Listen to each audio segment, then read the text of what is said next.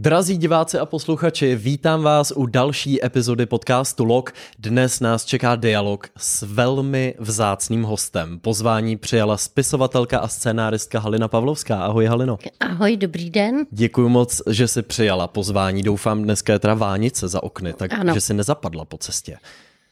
No tak nezapadla, ale strašně dlouho jsem jela za tebou. No, bylo neúměrně. Já už jsem se tak strašně těšil a skoro jsem se začal bát, že nepřijedeš.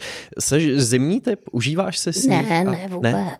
Ty jsi mě vyprávěla totiž, že jsi dvakrát zlomila nohu v zimě. Dvakrát jsem si v zimě zlomila nohu. Jednou jsem si ji teda, pravda, taky zlomila v úplném horku v Africe v buši. Takže zase já jsem schopna si lámat ty nohy kdekoliv, za jakéhokoliv počasí, ale dvakrát jsem si to zlomila v prosinci. Jak jsi, zlomila nohu v Africe v buši? Jako při lovu zvěře, nebo tě pronásledoval bůvol? Všichni kolem mě lovili a lezli na hory. Já jsem se šla vyčůrat a při té příležitosti jsem si zlomila nohu, ale už jsem to někdy říkala, že to je dlouho. Naskočila jsem na zítku u klece u opic. V takový jako improvizovaná farma, kde se odchytávaly na krátkou dobu zvířata, která se pak expedovala do zoologických zahrad. A tam já mezi samými muži, lovci, filmaři a horolezci jsem se rozhodla, že si nenápadně odskočím, ale v buši nemáš kam si nenápadně odskočit. No to jo. No, a já jsem myslela, že za těma opicema v té improvizované kleci, že tam to bude dobrý pro mě, ale tam mezi tím byla taková zídečka nebo taková jako z hlíny něco. A co s tebou dělali v Africe se zlomenou nohou? Jela jsi tam do nemocnice někdy, nebo ne, zoolog nějaký tě ošetřil?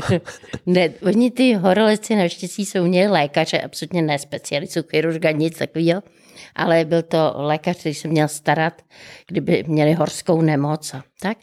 No a ten posléze mě teda dal větve, takhle z každé strany nohy a měl to pružní objednadlo a tím mi to zavinul. Každý den to mi předělával tady ty přivazy. Takhle, oni mě řekli, že mám možnost odletět helikoptérou do Nairobi, do Keni, tam, že si mě vyzvedne někdo na letišti a tam mě odvezou do nemocnice. Ale už jenom představa, jak letím sama s tou zlomenou nohou helikoptérou z Tanzánie do Nairobi. To mě jako vyděsilo, takže jsem řekla, že mám asi bíron jenom. A pak jsem 3 neděle jako předstírala, že mám bíron. No. Ale nejdřív teda s tou zlomenou nohou, to byl docela zajímavý moment. No. Mě dali do auta, takový větší auto, jako pick-up nebo něco takového. A na to auto dali větve akácie stromu a na to nalákali žirafy, které pak mohly natáčet. Takže a dali mě, aby jako na sklidnění a proti bolesti, jediný, co tam měl k dispozici ten lékař, byl paralen. Takže já jsem měla paralen a šok. Jo? A v tom paralenu a šoku se tak nade mnou míhaly ty tlamy a ty jazyky, strašně dlouhý jazyky těch žiraf. Ale od té doby mám k těm žirafám takový jako něžný vztah. To chápu. Po takové zkušenosti, kdo by neměl něžný vztah k žirafám a opicím a ty opice zvěře. Ty taky zírali, ty vřeštěli, ale jako, když viděli, jak se tam váli. Tak oni jsou empatický, museli cítit tu bolest tvojí tam v tu chvíli. Oni byli vzrušený, oni tam měli jako kino. Já myslím, že na bolest, že ta jim byla úplně ukradená. Jedna opice přinášela popcorn a druhá tleskala. No, ty si dostala českýho lva za scénáristiku a scénáristiku mimo jiný i vyučuješ na Vožce Michal. Zajímalo by mě, jaká je Halina učitelka. Já jsem sama překvapená, jaká jsem učitelka. Já myslím, že jsem taková nesmírně skeptická. Řekla bych víc praktická než intelektuální. A odrazuju ty studenty, aby to nedělali, ale zároveň jim říkám, že jsou moc dobrý a že najdou uplatnění kdekoliv jinde, že to je jako fajn psát, ale že zrovna ty scénáře pro dlouhometrážní formát, že to není nutný. Takhle asi vyučuju. Ale pak je ve mně já jsem byla student, který nikdy nebyl jako dychtivej po vědomostech. Jo. Prostě od první třídy každá škola mě připadala děsná. A když jsem chodila na FAMu, tak to už jako byla to prestižní škola, bylo to jako fajn, ale stejně sedět ve Slávii bylo lepší. To jsi vyprávila, že ve Slávii se ti líbilo lepší, prostě lepší. No a tím pádem já jsem ani, že nás tam učí taky veličiny, uchvatný, to bylo sice fajn, ale taky mi to bylo docela jedno. Když mi bylo těch 22, tak mi to bylo, tak co, tak jsou dobrý, no a. Ty jsi vyprávěla nejen o škole, ale i učitelský branži v pořadu, ze kterého si tě možná spousta lidí pamatuje. Já si ho pamatuju, protože když jsem byl malej, tak běžel v televizi Banánové rybičky a uváděla si to tehdy takhle.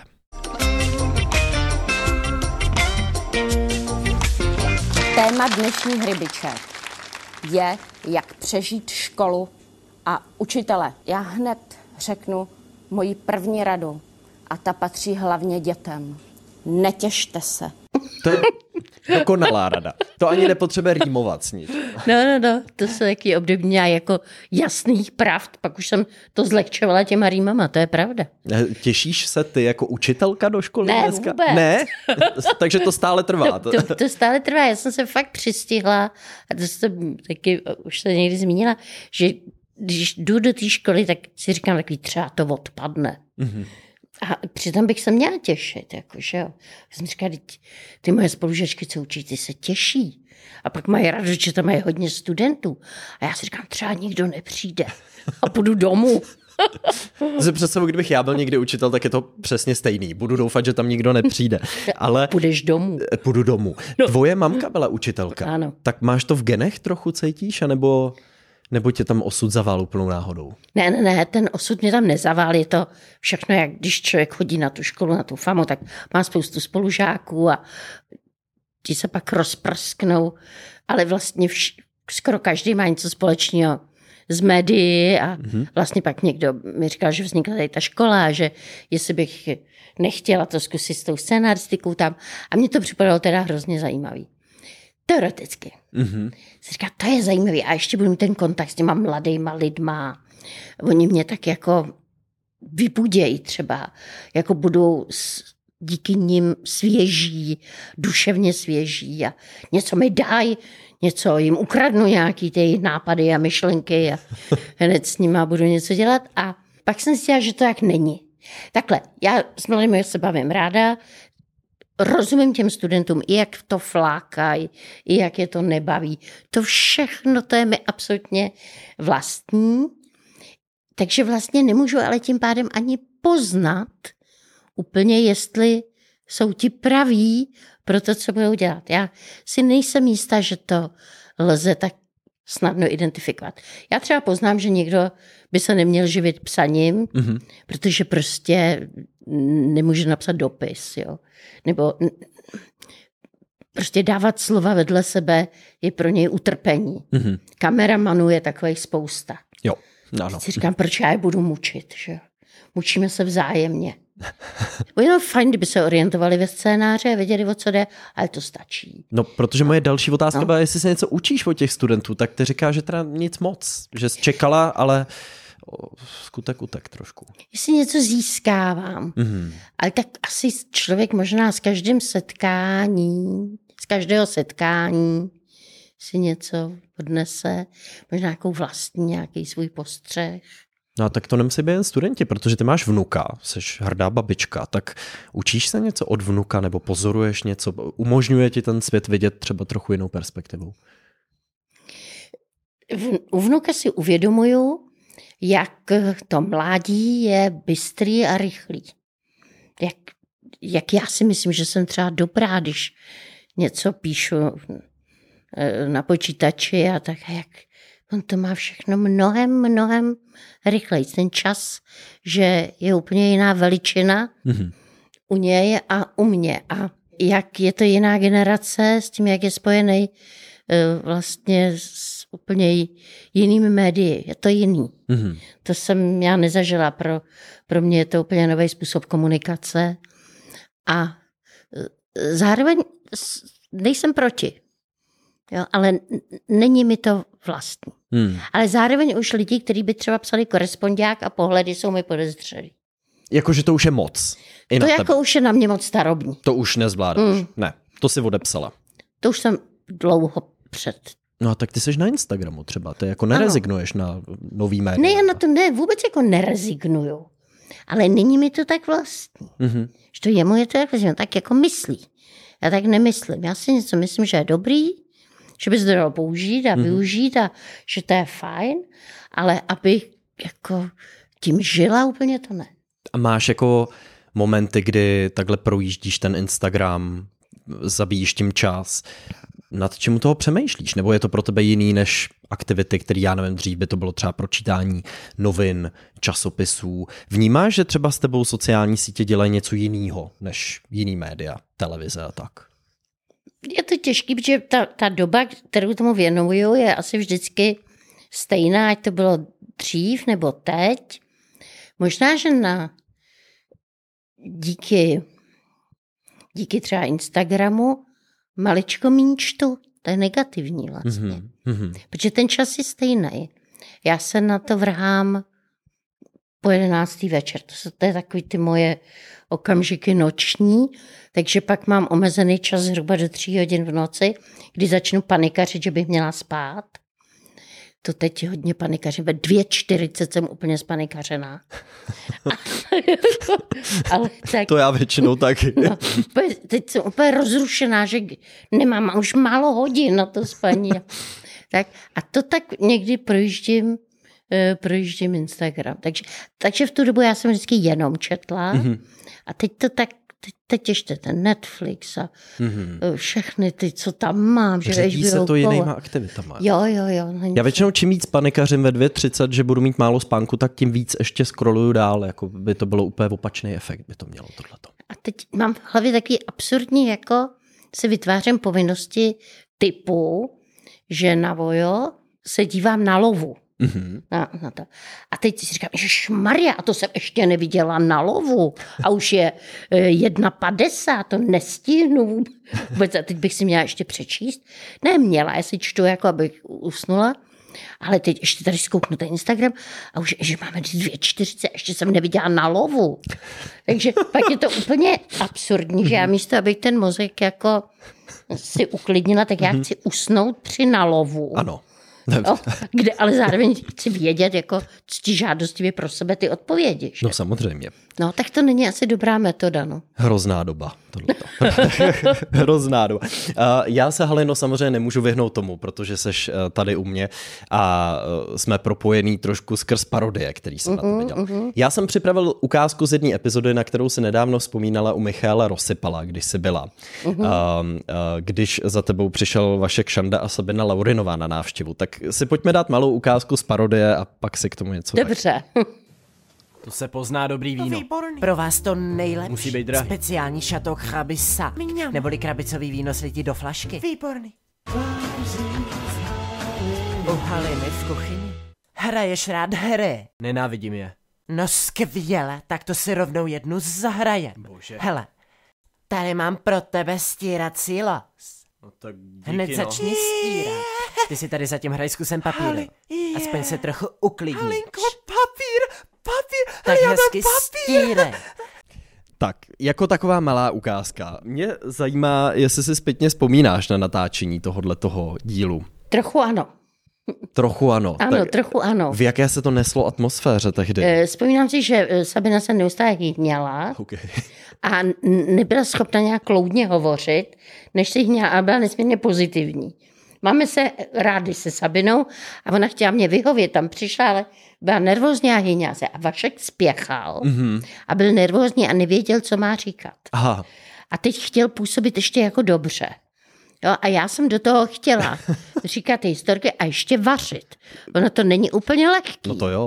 No to jo. Což si teda všimni, nedělá ani jeden kuchař. Že by měl vlastně jako napůl talk show a napůl ještě by vařil, že? Ano. No, to chápu. Ono to totiž nejde úplně dobře. Já tomu rozumím. Stejská se ti po tom pořadu občas, stejská se ti po tom televizním vaření, nebo seš možná ráda, že už je to minulost? Tak bylo to hrozně jako náročný v tom vaření. Teď jsem říkala, měli prostě mě takhle. I celý ten štáb vlastně to dělal poprvé.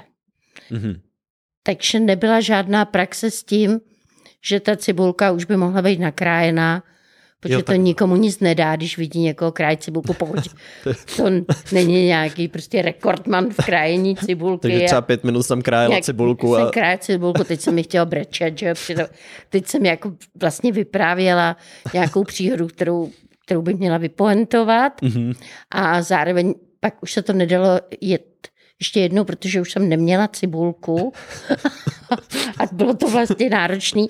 Teď to nebyla ani vyfocená ta cibulka. Prostě vlastně hrozně bylo těžké dodržovat tu chronologii receptu. A v té době jsme to neznali, jak to dělat. Teď už bych to znala. Teď už vím, jak by se to dalo obejít. Ale na to, abychom přišli na to, že nebudeme čekat, až se Vánočka upeče, že je lepší mít 2 Vánočky, na to jsme přišli. Ale jako nebylo to úplně hned. A to je hezky, jste se učili za běhu takhle. Takže ty první díly byly hodně náročný. Tak to bylo čím dál lepší a jednodušší. No, ty jsi takovým, když to řeknu, terčem parodií docela často.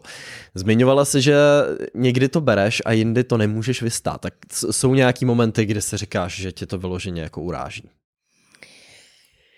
Tak nemám ráda takový to úplně primitivní, což jsem viděla někdo mě tak dělal v nějakém tom pořadu o talentu.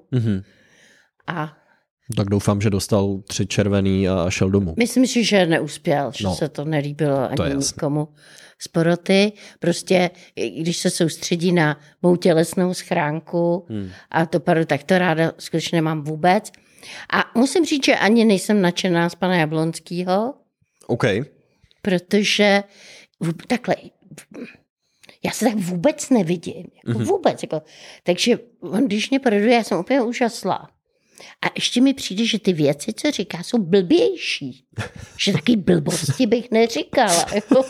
Takže vlastně to mě se nelíbí. No a jako scénáristka, a když jako vnímáš a pozoruješ jako formát parodie, jak by ho měl člověk uchopit, aby to zůstalo jakoby inteligentní? Jak má vlastně vypadat dobrá parodie jako obsahově? Když na někoho koukáš, říkáš si, jaký jako věci by si z něj brala, co by měla obsahovat dobrá parodie? Já třeba tady ten díl, co si pouštěl s tou Sabinou, tak jsem tam ocenila, že ty si vlastně vytáhl tu podstatu ty věci, že já jsem jela pořád dál, bez ohledu na tu návštěvu, jako by nic, že kdyby prostě tam Vašek jako omdlel, tak já řeknu, a to je výborný, a teď si tady vememe koláč. Jako, jo? Takže a ono to tak bylo. A teď ta Sabina se tam hýhněla, což jsem taky musela s tím nějak pracovat, a ty jsi to jako vytáhl, zkrátil, zhustil, a to si myslím, že je docela dobrá forma parodie, že si vlastně povýšil ten jeden moment, ten jeden prvek, vlastně zůstil, to vyzdvih a upozornil. Dělala jsi ty někdy parodie? Protože já vím, že v Banánových rybičkách občas byly takový prostřihy z filmů, že to tak trochu jako doplňovalo v trochu jiném kontextu to, co jsi říkala tehdy. Máš s tímhle formátem nějaký osobní zkušenosti? Nemám. Vlastně já jsem jenom dokreslovala situaci vlastně výňatky z filmu. A asi kdybych úplně šla na dřeň svých pocitů, řekla bych, že nejsem si jistá, že si úplně potrpím na parodie jakéhokoliv druhu. Neříkám, že se u nich nezasměju. Jo. Ale pořád maličko mi to přijde taky parazitování, ale když je chytrý to parazitování a ještě přinese jednu hodnotu, tak je to prima, bych řekla. Nedávno si v jednom rozhovoru mluvila o pravdě. A řekla si, že pravda se někdy přeceňuje. Ano. Jelikož píšeš ty knížky svoje v ich formě, včetně téhletý nový, Rande, kde kombinuješ jak svoje osobní zážitky, tak samozřejmě nějakou tvůrčí fantazii. Zajímalo by mě, jestli se ti pak někdy nestává, že si lidi myslí, že si prožila věci, které jsou ale jako ze strany té fantazie. Samozřejmě, že si to myslej. A to je dobře. Jak často se s tím potom potýkáš, že za tebou někdo přichází vyděšenej, co si prožila? Já mám takový bonmot k tomu, aby řekla na procenta míru pravdy.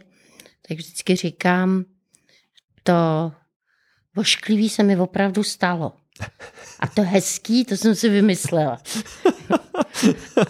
Ale... Okay. Takže podle toho to poznáme, ano. Ano.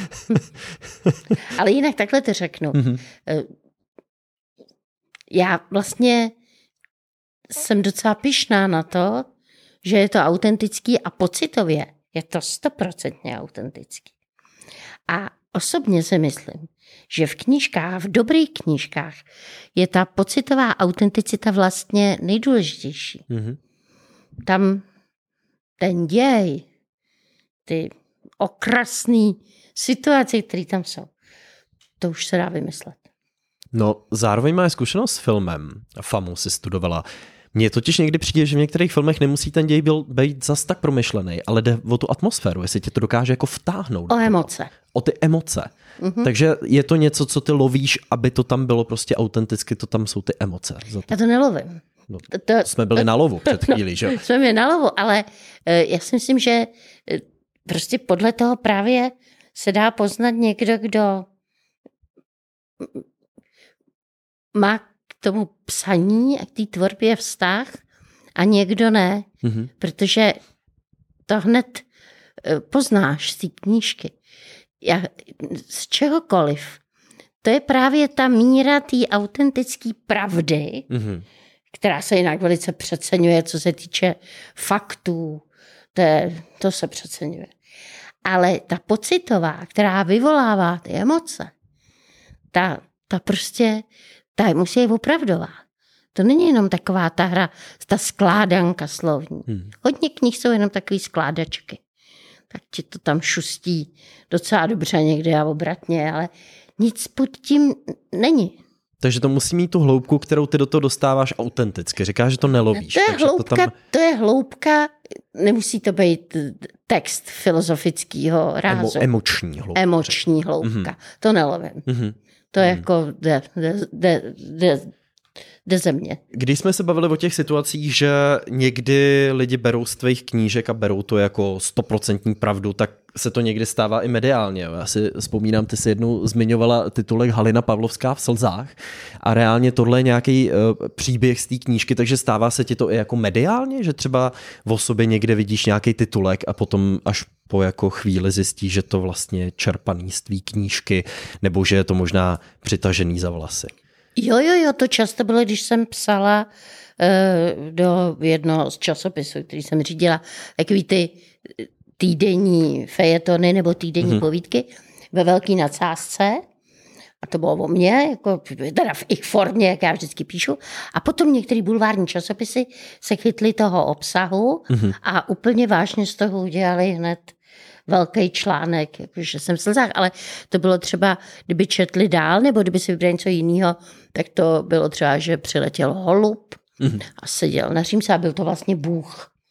Jo, ale to už tam nebylo, že přiletěl holub a byl to už to pro Bůh, ten bulvár není tak atraktivní. To tak nebylo atraktivní. Tam jako v slzách nebo ano, skandál, tam bylo, že nebo... jsem se chtěla zabít. Jo, ano, jistě. Ano, to byla povídka, jak jsem se chtěla zabít a pak mi to rozmluvil ten holub na římse. Jo, takhle. S tím Bohem jsem porozmlouvala a ten Bůh mi řekl, že ještě nemám vyčištěnou koupelnu a že jak to se mnou potom bude hrozně náročný mít ta rodina a vlastně by mluvil mi to, že dělám jenom potíže a to byla taková jako opravdu nadsázka, ale tam si vzali jenom ten střed a převedli ho úplně vážně do faktů právě těch představit. Nejsem jistý, jestli budu holuba někdy vnímat ještě stejně. Tak... No, přemýšlej o těch holubech.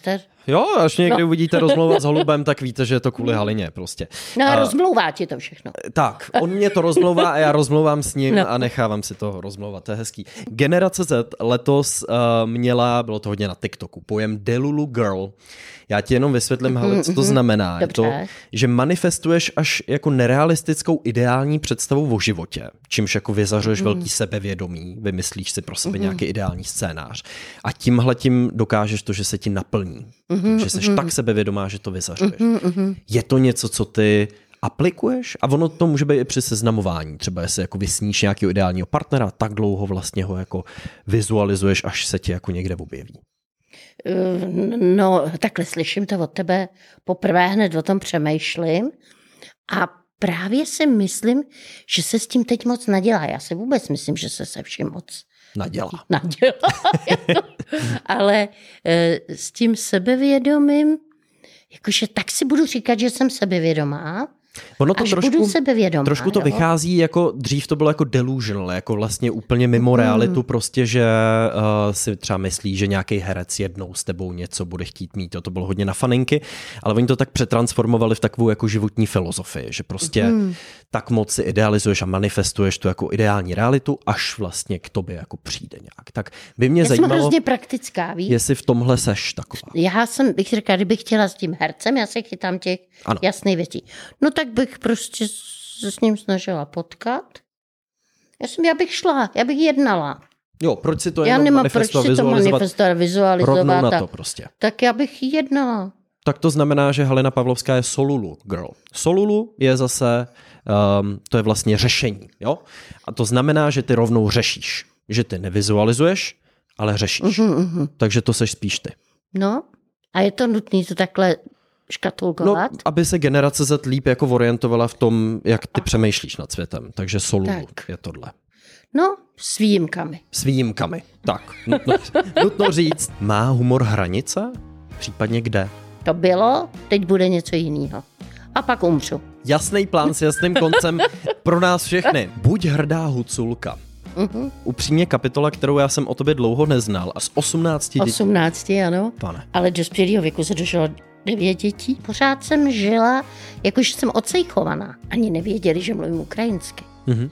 To věděl jenom jeden spolužák z gymnázia. Pochop, že jsem teda z rodiny, kde být prezidentem je normální. Ano. Můj otec toužil po mém vzteku a tu emoci, jako jak si můžeš myslet, že Schopenhauer neměl pravdu.